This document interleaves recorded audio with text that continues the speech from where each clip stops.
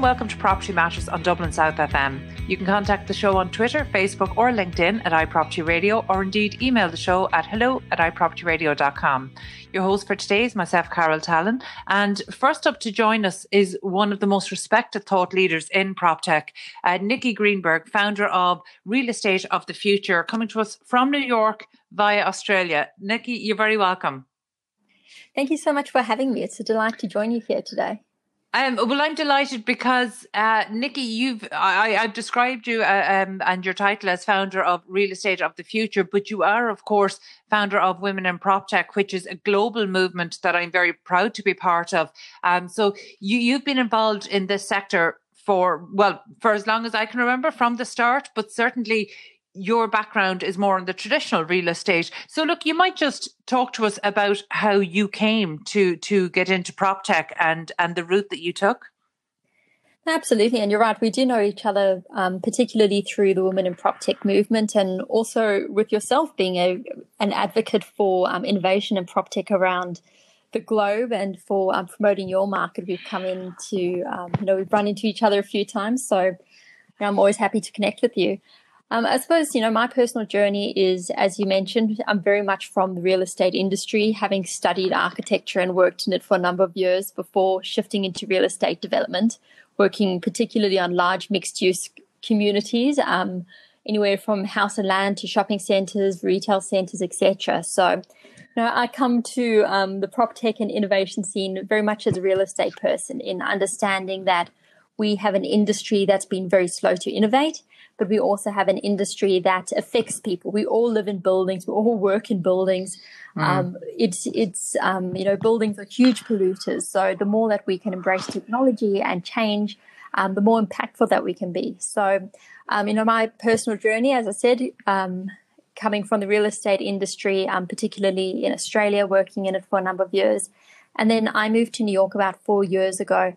And it was in New York that I was really exposed to the PropTech and innovation scene. And I was just completely enamored with the types of people and the great thinkers and the incredible smarts and creative way of thinking that people had. So I made it my mission to get to know the different players and the different technologies and the different solutions, and really immerse myself within the New York and what subsequently became the international PropTech scene. And in doing so, I wanted to connect with other people and subsequently built the Women in PropTech network, because I wanted to network with others in the industry. And it was an absolute delight to bring, more like-minded women together to understand what's happening in the industry and share their insights and connect from all across the world. So it's been a bit of a journey, and I always encourage people who are not familiar with PropTech and might be from traditional real estate to remember that this is quite a young and emerging field, which means that it's still early days to get in and to start getting a grasp of what's happening. And you can still be one of the first to really, pilot and embrace the changes. So it's a bit of a mindset with the types of people involved in it. But it's for everyone. It's very creative. It's very exciting, and absolutely brilliant people and technologies from around the world. Nikki, that's so great to hear you being really positive about, and I agree with you, by the way. I think it's more mindset as opposed to the discipline from which you come. So, you've come from a real estate background, but actually what we saw in terms of early stage founders, they don't all come from a real estate background. So when you were introduced to this emerging scene in New York, were you meeting people who were coming primarily from a technology point of view? Were they coming primarily from real estate, or were they people who had experienced, were they property consumers who had experienced problems and wanted to try address them? A complete mix of all of the above. My preference with meeting founders is meeting founders that actually understand the unique problems of real estate and then coming up with solutions for it. And I'm going to be a little bit tongue-in-cheek here, but I am being quite serious. I'd so often meet a young founder saying, well, my origin story is that I was trying to find an apartment. It was so difficult to find an apartment. Therefore, I built a PropTech around it. I'm like, yes, I've met hundreds of people saying the exact same thing. Whereas when I meet real estate people, I will say, listen, I've worked in asset management for, 15 years of my career, and there wasn't a good solution. So I built something that I understood, and now the industry's adopted it because I'm actually solving a problem. Which is my preferred, my preferred founder story. Obviously, a lot of bias being a real estate person.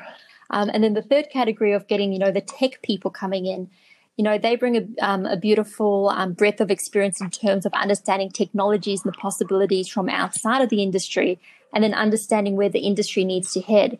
In those circumstances, when I'd meet up with them, they often wanted to learn more about real estate itself. So I think for anyone coming from a tech background, you really do want to be able to meet and understand the needs of the real estate market, get people on your team that understand real estate intrinsically, that goes further beyond just the day-to-day dealings, because the industry is huge and the problems lie deep. And the more that you can understand, the real estate industry, the more powerful you can be.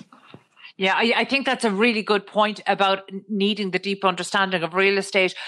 One of the things that I found certainly in the Irish marketplace, going back 5-6 years, is that a lot of the founders, a lot of this emerging sector wasn't industry led at all. It was very much consumer led. Again, the story that you were telling, somebody who had a negative experience and knew that this was not the way that people want to consume property in all of its guises, and actually set about a solution.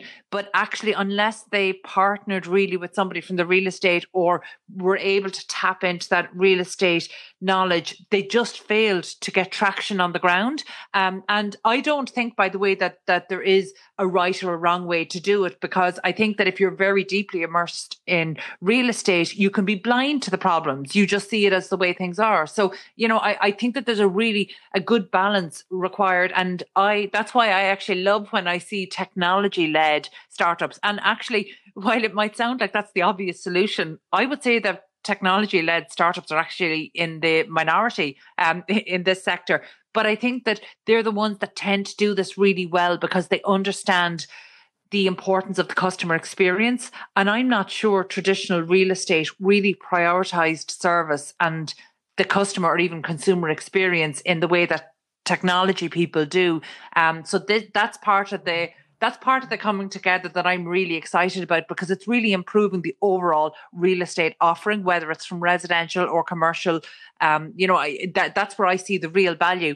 But you've come from a background where you've worked across a number of different sectors. So, and you mentioned there specifically retail.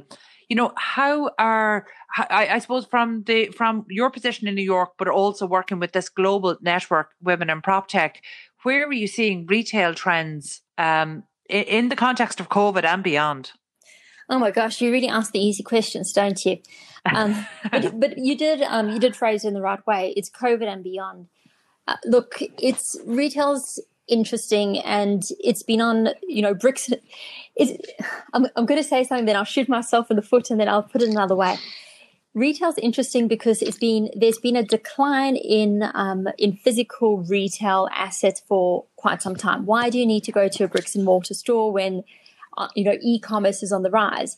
However, then we flip that over, and then in recent years we've seen online retailers asking to have a bricks and mortar presence.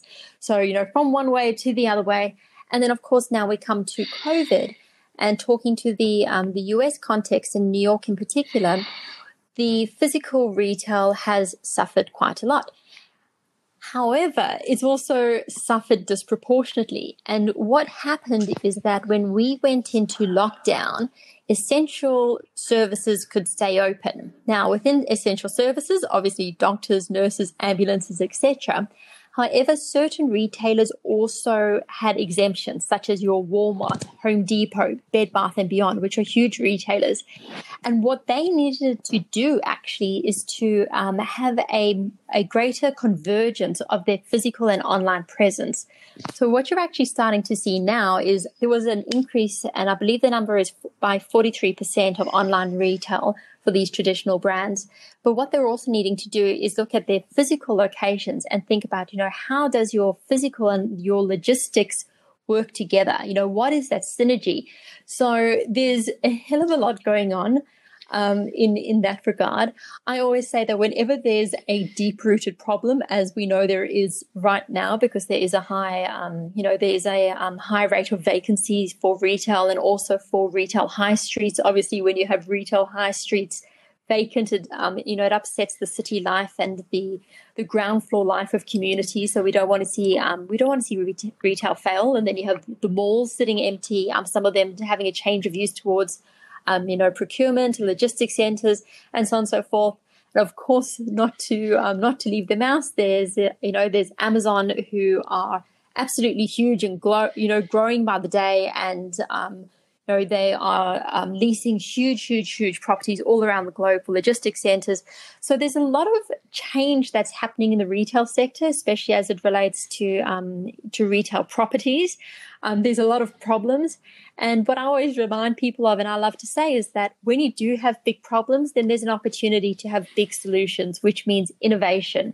So again, for your listeners that are coming from Proptechs and that are coming up with innovative ways of doing things, retail is in such a state of flux. It's a great time to come in if you can identify problems and provide solutions, especially if they're elegant, if they're working with existing systems, if they're very easy to use so that it's not a huge change management issue, then you're going to be sitting on gold because there's big problems to solve.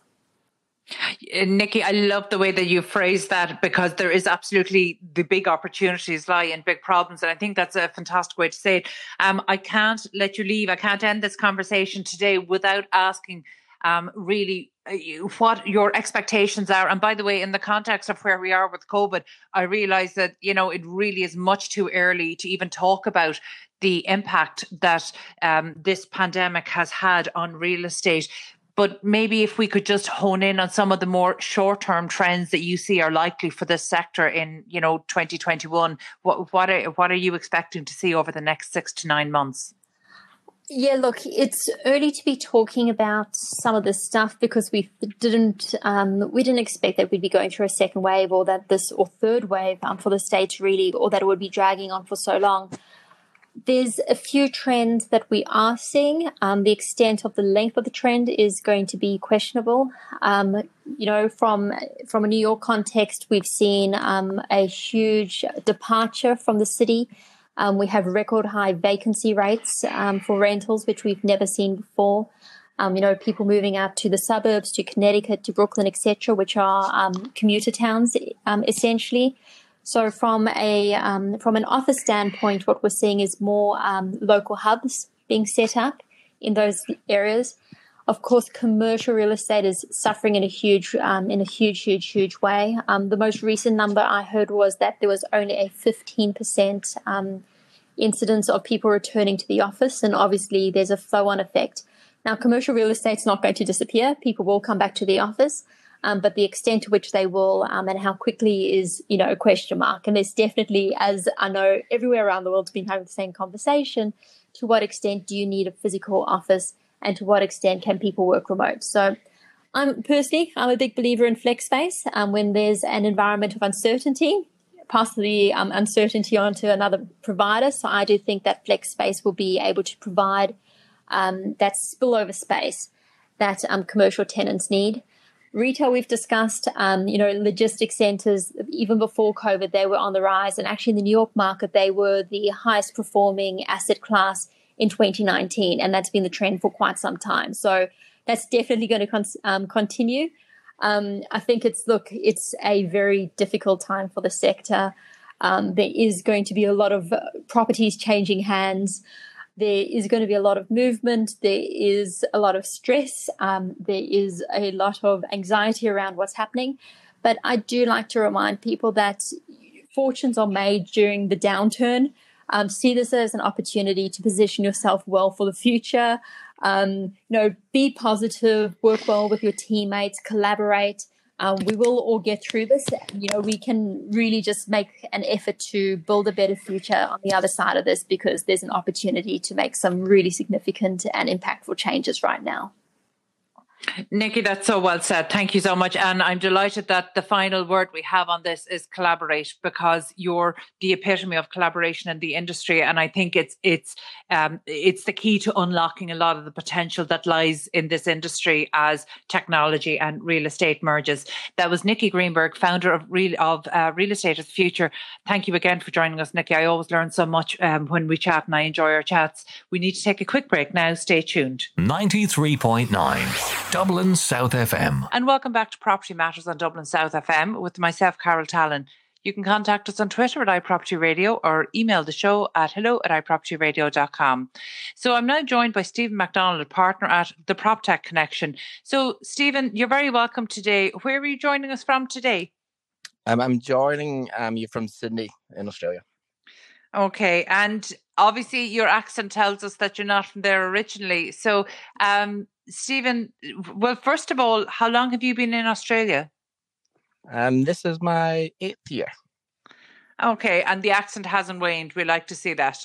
So, Stephen, the Proptech Connection, is a relatively new organisation, but you've been really involved in the emerging PropTech sector since the start over the last few years. So you might just tell us a little bit about your own background prior to the Proptech Connection. Yeah, for sure. I'm qualified as an accountant with PwC in Scotland, and then went into a venture capital fund straight from there. And then there we looked at renewable energy or sustainable technologies across Europe. And a lot of them are actually in the real estate space. So there was dynamic insulating in walls, and then kind of solar panels, that kind of thing. I then moved to Australia and ended up in a role where I was working for one of the large REITs down here.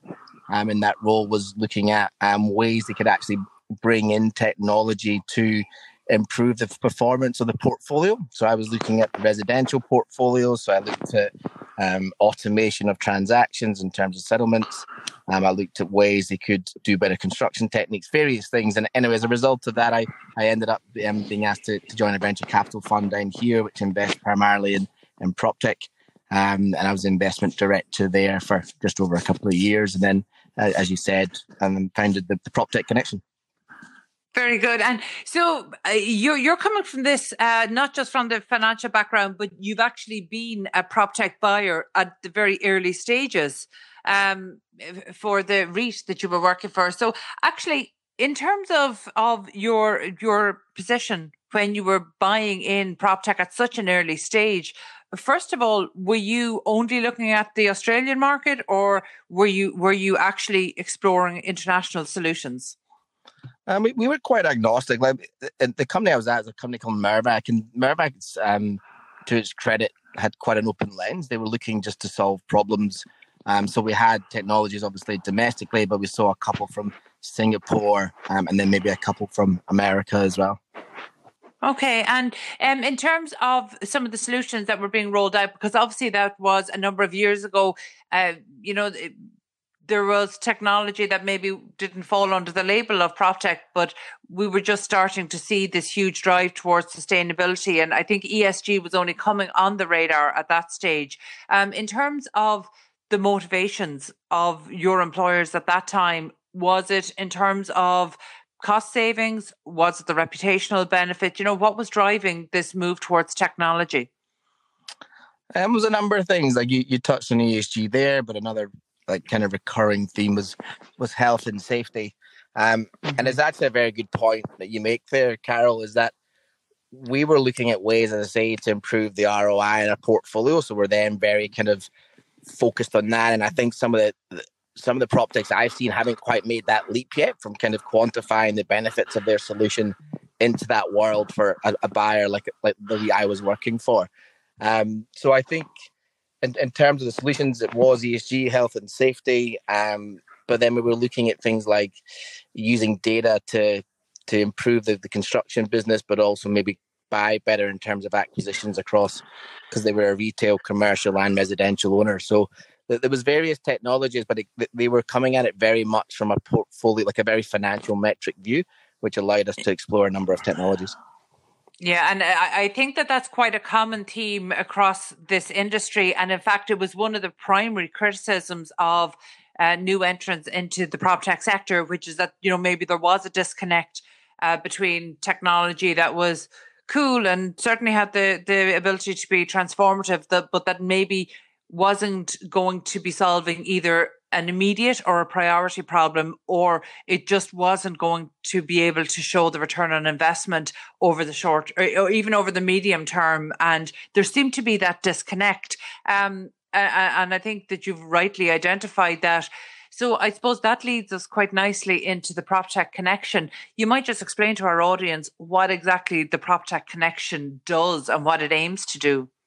Sure. As you're well aware, Carol, given the position that you hold within the European industry, there's a lot of money and noise in the space. And what I felt with my time having been a buyer of the technology and then an investor and partnering up with people that have set up PropTechs is that there's actually a gap in that market in terms of connecting everyone together. So there's a lot of people trying to integrate it, and the problems that you identified there are very real. And my personal belief is, unless you've been on every side of that kind of transaction, either from a buyer, investor, or the vendor of the technology, it's very hard for you to then penetrate into certain areas. So what we've then set up to do is we've then said, well, let's work with the funds and let's work with the buyers of the technology and understand it from a commercial problem, given that's where our experience is.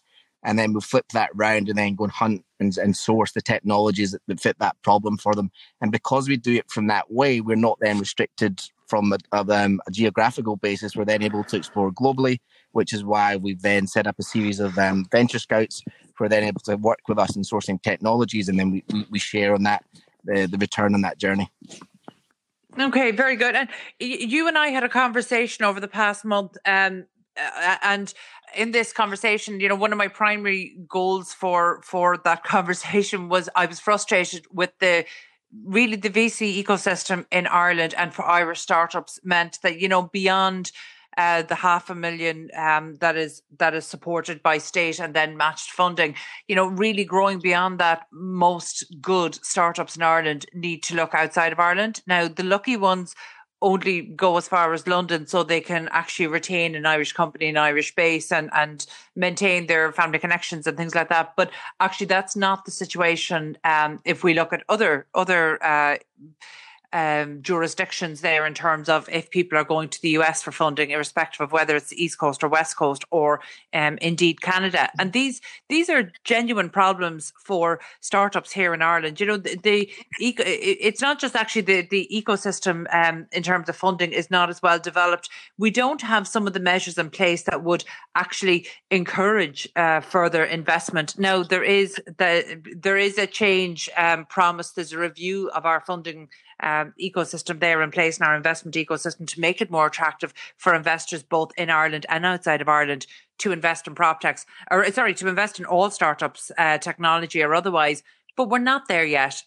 So I reached out to you to see if there was maybe opportunities for Ireland-based. And I say Ireland-based because what we're seeing at the moment is that the startups registered in Ireland are not necessarily Irish, but that they are choosing Ireland. So they're coming maybe from Eastern Europe and they're choosing Ireland as a base, particularly in the context of Brexit.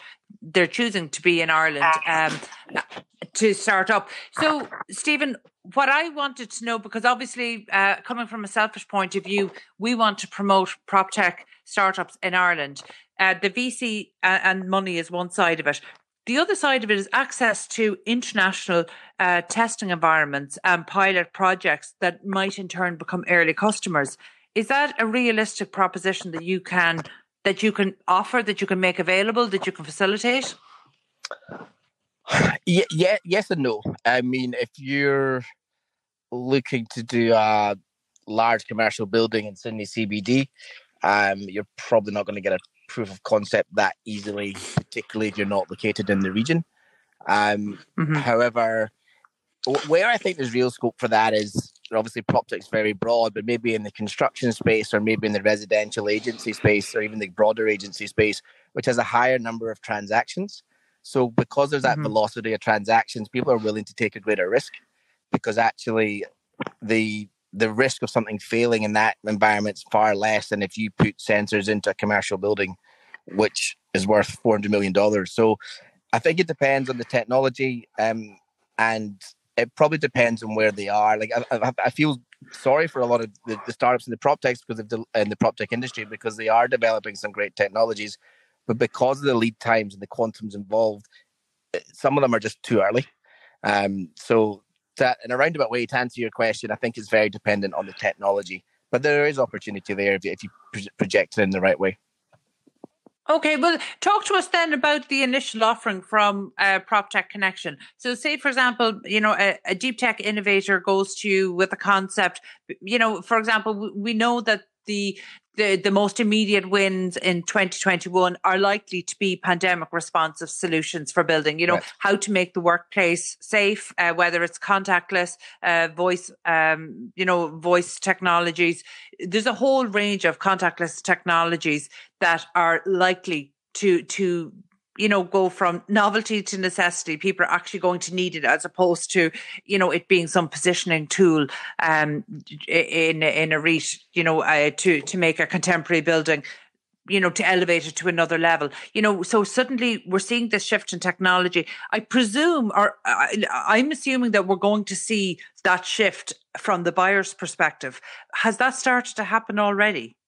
In terms of embracing the technologies for COVID? Yeah, absolutely. But also in terms of prioritizing what needs to be, prioritizing what needs to come first. So whether it's making the workplace safe, how to do that, likely contactless, something that can promote and ensure social distancing, and it's not just about making the workplaces safe. It's about the perception of it, that your employer or that your team feels safe to return. That's a huge psychological element maybe that hasn't been touched on. And actually technology has a role to play there, because it's not just about making these buildings safe, because in a lot of ways that's already been done, but it's actually about convincing team members that they're safe to the point that they'll want to return. I mean, is this something that's on the buyer's radars at the moment? Yeah, very much so, and it's in their interest to return. And you raise a great point. I don't think we've actually explored the liability issue in terms of staff going back on at the behest of their employer and should something happen to them. And on the technology front, it was actually a really interesting experiment, because you saw a lot of companies spring up and say, look, I've got a contactless solution, or retina scanning, or overlays into hot desking, or whatever it may be. But speaking to a buyer recently, they said that actually a lot of these technologies couldn't be taken on from a compliance point of view. So there's a standard called GS007, which REITs have to abide by. And then beneath that, your testimony now, I think it's ISO 20071. And that basically means if you're a listed company, you have to have all your technologies comply with this. So these kind of dynamic startups set up these technologies, but because they didn't comply with that, a lot of the large REITs couldn't take these technologies on. The second thing you saw with the COVID response is that a lot of it's actually almost nullified by the lift restrictions. So because you can only get, in Australia, I think it's 4, irrespective of the size, but people in the lift, actually getting that through flare of people in is actually really difficult. And there's 2 main lift manufacturers down here, and a lot of the technology companies are quite young. So for them to then take liability for running the lifts is a huge risk. So in terms of your question, yep, there's been a lot of response to it. Some have succeeded, but there's actually some natural barriers in that field which have meant it's been very difficult to implement those technologies. Okay, and actually the natural barriers, particularly in terms of compliance for technology providers selling into REITs, I mean, that's a really important one for people to be aware of.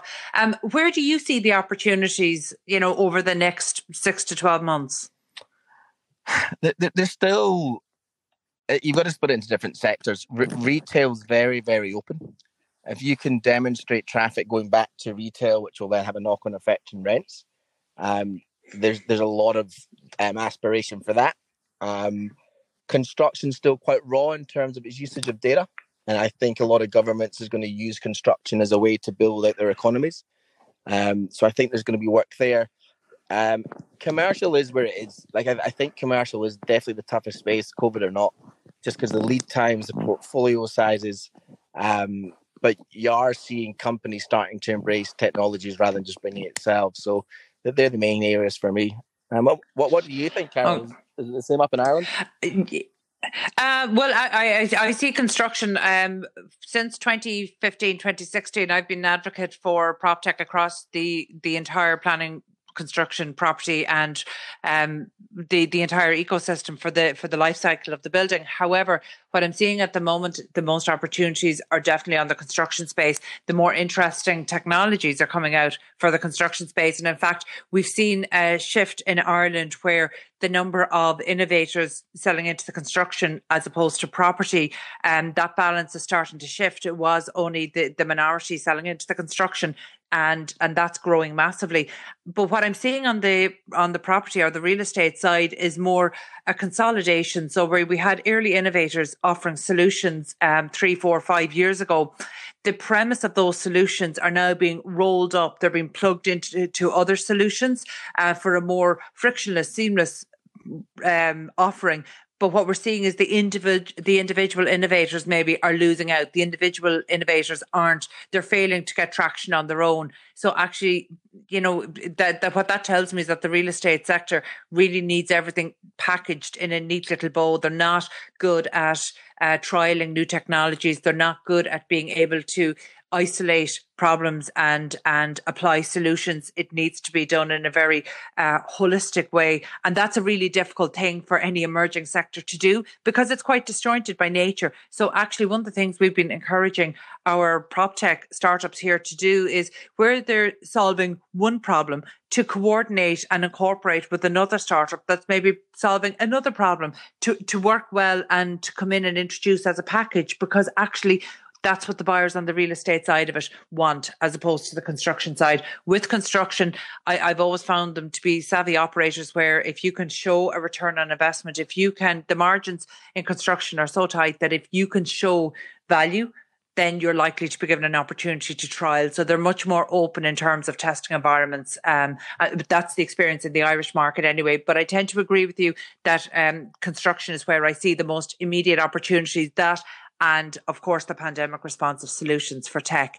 But it will be interesting. 2020 has been a very unpredictable year. We don't have any reason to believe that 2021 is not going to be just as unpredictable. So it will be an interesting one to watch. And obviously, Stephen, will stay in touch with you through the PropTech Connection, because following on from our conversations last week, we are, of course, hopeful that we will be able to funnel some Irish providers through to you that will be suitable for testing environments and indeed early stage customers, and hopefully that will lead to some nice funding opportunities as well. But early days. Yes, no, indeed, Carol. And look, I don't mean to be pessimistic. There's still a great bit of appetite across, primarily Asia where we are. But just quickly on the fund side, there is a lot of funds that are willing probably to take a greater risk, as long as you're able to position that idea or that technology in a clever way, so that there's a lot of money to deploy. So if you position it right, you should be okay. Very good. Okay, that was Stephen MacDonald, partner at the PropTech Connection. Stephen, thank you for joining us today. We need to take another quick break. Stay tuned. 93.9 Dublin South FM. And welcome back to Property Matters on Dublin South FM with myself, Carol Tallon. You can contact us on Twitter at iPropertyRadio or email hello@iPropertyRadio.com. Now, continuing our international PropTech theme, I'm delighted to be joined by one of my favourite people in PropTech, and that's Alfredo Diaz Araque Moro. And I hope I've gotten the pronunciation right. And Alfredo is the founder of Spanish PropTech and also works with well-known PropTech here in Ireland and internationally, Spata Home. So, Alfredo, thank you so much for joining us today. Thank you, Carol. Thank you for having me. I'm very happy to be with you and in Ireland with thanks to the radio. Because as you know, I'm half Irish, because I've been in Galway in 2010 for 3-4 months learning English. And I'm very happy to speak in Ireland. It's like my second home. Alfredo, your language is great, but your maths are not great. Your mathematics are not great because you cannot live here for 3 or 4 months and be half Irish. I mean, that's a quarter Irish at best. Okay, yes, maybe. But I always I prefer to language than maths. Okay. Well, did you enjoy your time in Galway? Yeah, I think that's Ireland in general is a good country, good people, very similar than the Spanish people.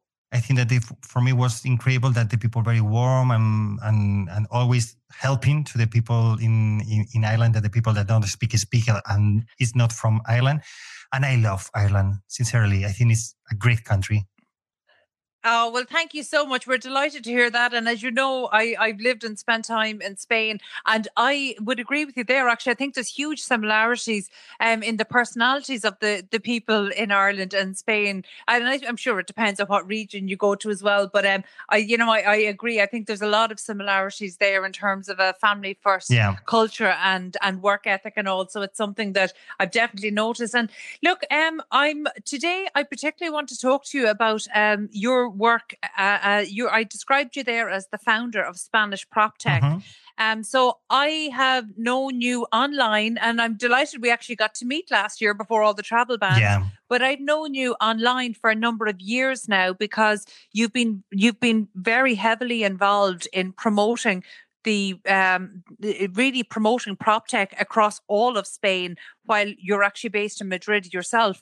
So can you tell us a little bit about the early days of Spanish PropTech? Yes, I'm going to explain because a lot of people think that Spanish PropTech is an association, the National Association of PropTech in Spain, or the big community. But sincerely, Spanish PropTech is my personal project because I started to get involved in PropTech in 2015, something like that, and I started to study about how the technology impact in the real estate. Okay, and in this process of learning and talking with a lot of people, I discovered, I figured out that there were a word that was technology and property. PropTech. Okay, I say, okay, yes. that's what I was looking for years. And I decided to start a website that is Spanish PropTech because no one has the name in Spain, and they say, okay, this is a very good moment to take the name. And I started with a blog years ago, and this year, with taking advantage of the lockdown, I launched the new website, and 1 month ago, I started with a podcast about PropTech and digital transformation in real estate in Spanish. Sorry, now in English, I'm waiting for English. I think it's very difficult for me. No, and actually, I was so excited when I saw that your podcast had launched. And I had to send it to my daughter to listen to because her Spanish language fluency is much greater than mine. So I have some learning to get through before I have a level of fluency that I can properly understand all that you're saying. But I actually tuned in because you had a number of really interesting guests so far. Yeah. So actually, thank you. Not only am I sharpening my international PropTech skills and insights, but actually it's sharpening my Spanish too. So gracias. Un placer. You're welcome. Good. And so tell me, in terms of, you're very modest to say that, PropTech, Spanish PropTech, it's not this big association, that it actually started as your personal project.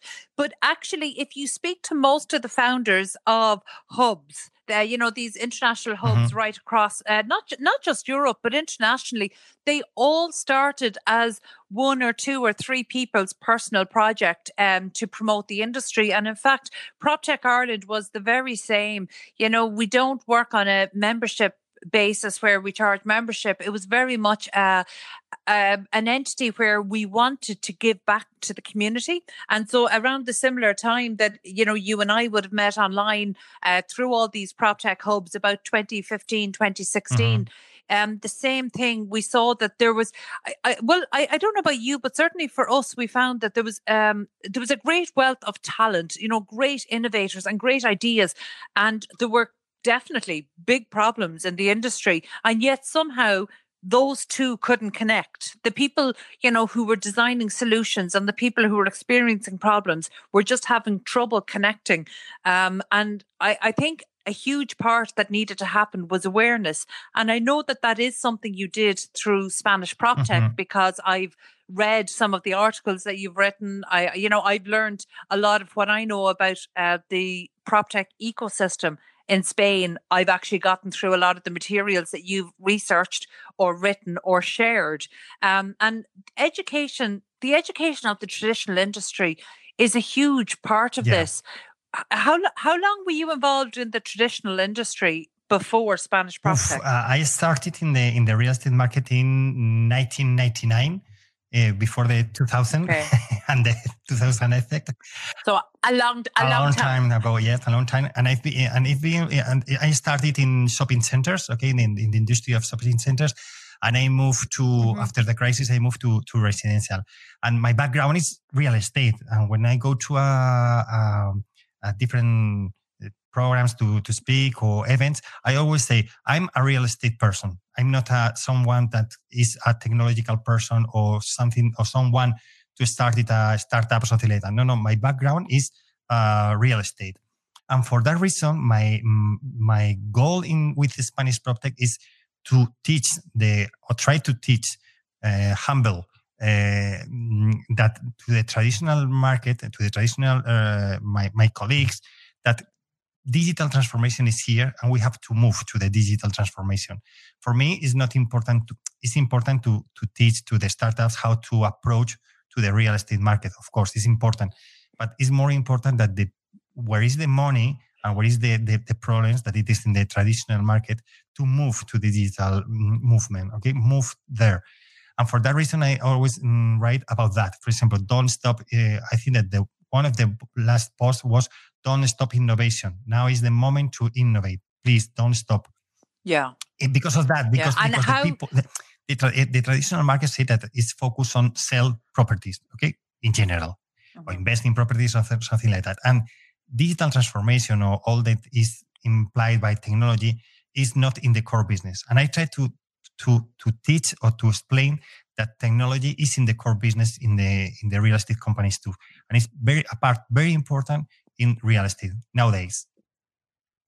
Yeah. And look, I think it was important back in 2015 when you started saying it. I think in 2020, when we're living through the impacts of COVID-19, all of these benefits that we've been selling as convenience and these, we're seen in some way as novelties, are now really being reinforced as necessities of the business. But maybe we'll just you might just share with us how adoption rates were across the traditional property industry or real estate industry in Spain prior to COVID-19. How were you finding adoption rates across the traditional industry?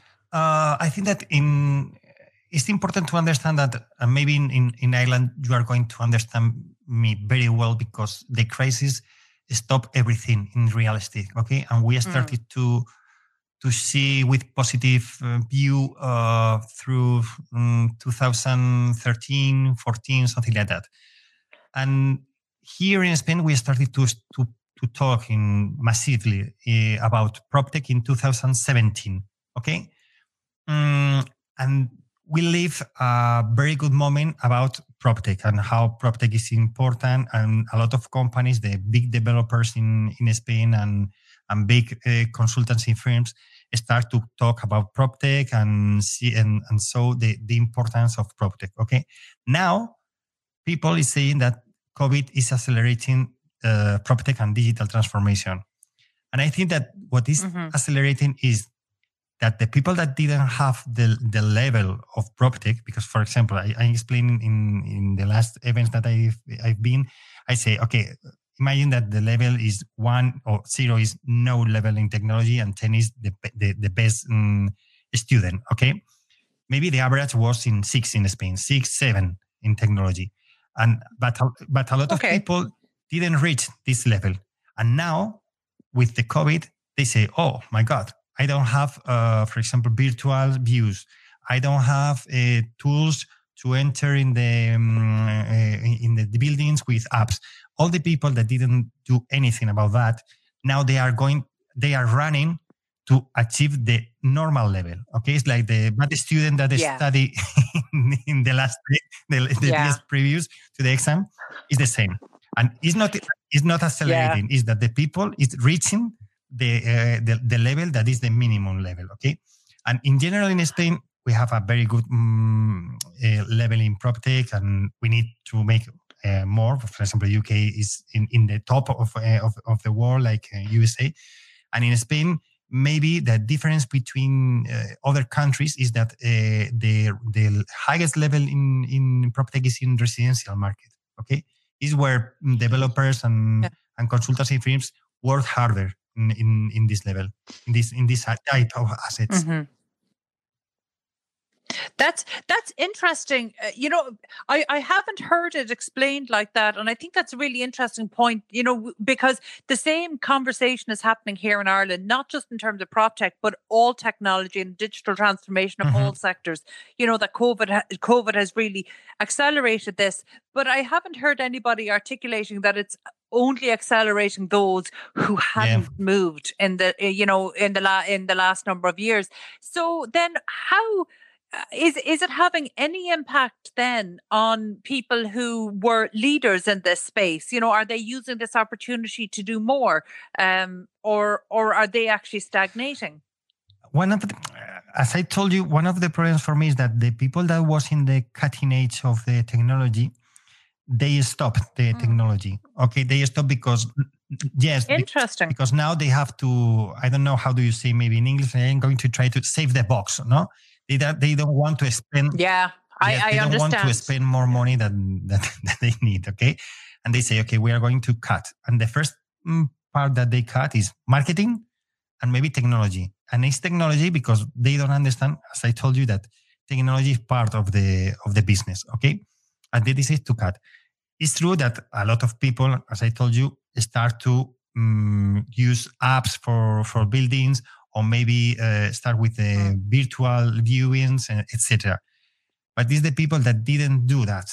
Okay, the leaders continue with technology, but not in the same level that's previous to the COVID, because now they have to focus on maybe sell houses or rent spaces for office, or or focus on disinvest in some activities that are not in the core business. Okay. They are focusing in other ways of the business life, and they don't see as technology as part of the core business. I think that we have to change that. I remember in Paris, Brendan Wallace, the manager of Fifth Wall, said that in the future, in his opinion, in the future, real estate and digital companies will be the same. And I think that is the idea that we have to keep in mind. That technology will be part of us, and real estate will be technology. And because I think you're right. And in fact, I think if the whole PropTech movement and push that we're seeing this decade is successful, by the next decade there won't be a sector of PropTech. It would be almost like having a sector of computers being used in real estate. It will be so ubiquitous that every transaction will be frictionless online, that artificial intelligence will simply be one of the tools we use when we're reporting. It'll be a simple reporting tool. So I agree with Brendan Wallace of Fifth Wall there. And I think that if it's successful, that's what will happen. But we've spoken there about your work through Spanish PropTech, but as I mentioned at the top of the show, you're also involved, and while you've described yourself as a traditional property and real estate person, that you are actually working with one of the leading PropTechs at the moment, Spot a Home. So, and Spot a Home, as you well know, was in Ireland for I think about 18 months, and they closed their doors. They were one of the earliest casualties of COVID-19. I think, would it be fair to say they closed back in April, maybe? Or... Yeah, it was so very early. So, like, can you talk to us a little bit, just so we can get into specifics, about Spot at Home? Because I know at a time Spot Home actually had one of the largest number of employees for a Proptech company in Europe. So at what level was the Okay, team? I'm going to explain because, for example, I think that the measure that we made and the board of management in Spot Home took in during this month, I think that there was the correct decisions. Okay, why? Because previous, and I think that it was something that we work started. I think that when we work tried to go to public with the fail, a lot of the investment funds and the market in PropTech say, okay, maybe it's not a good thing to grow massively every month. The most important thing in a PropTech startup is the efficiency and profitability. Okay, and maybe COVID accelerated that, and a lot of startups in PropTech in Spain, and I think in the rest of the world, start to say, okay, we have to make a big effort in profitability and efficiency.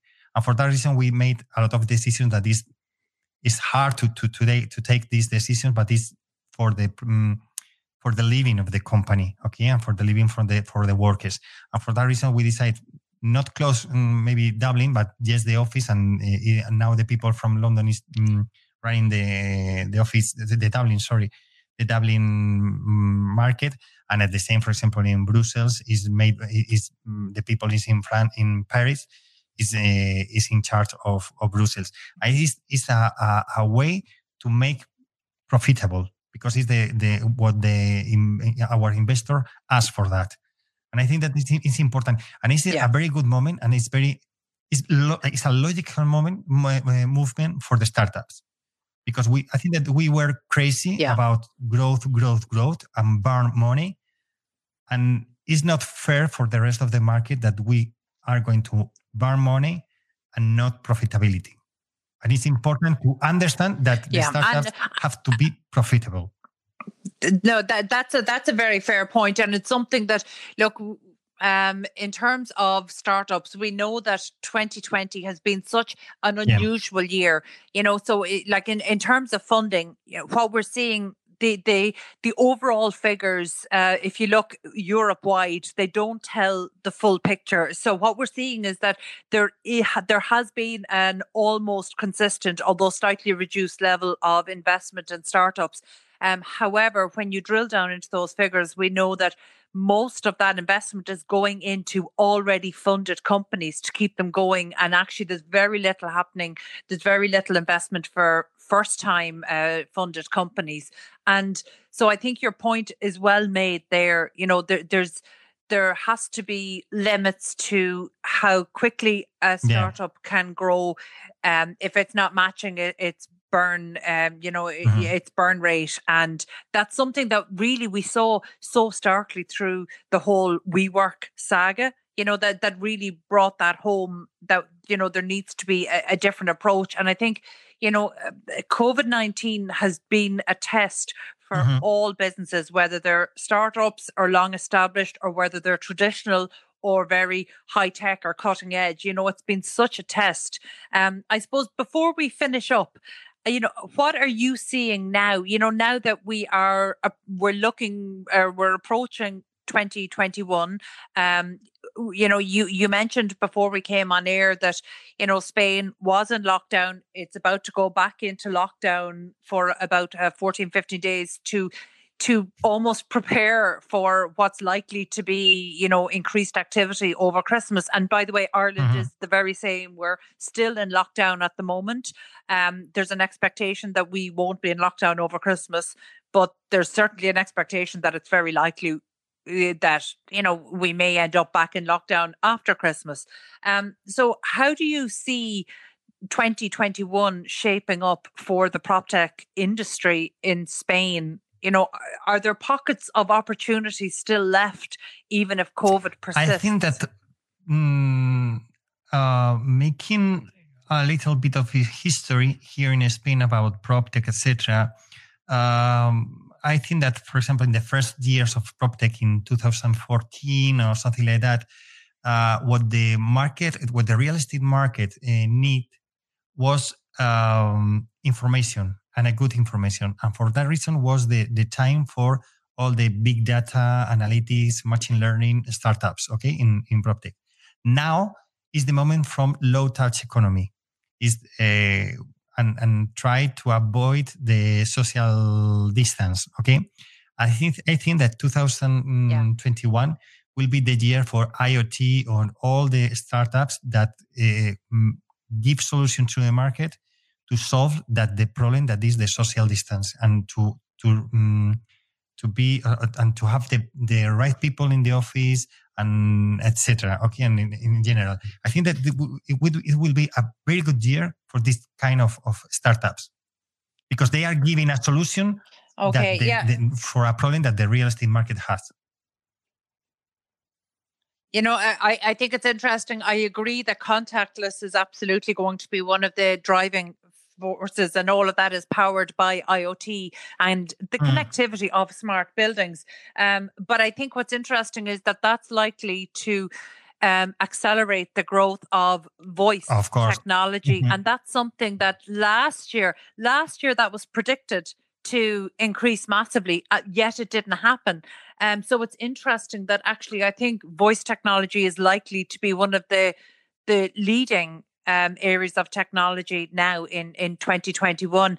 And, and that would means it would be true that COVID-19 is actually accelerating trends that we had already seen, because actually I remember back in maybe 2019 or early 2020, voice technology was going to be, was going to increase real estate searches. It was going to be how we organized information. It was going to be how we reported issues. And yet it didn't happen. But now it actually might happen.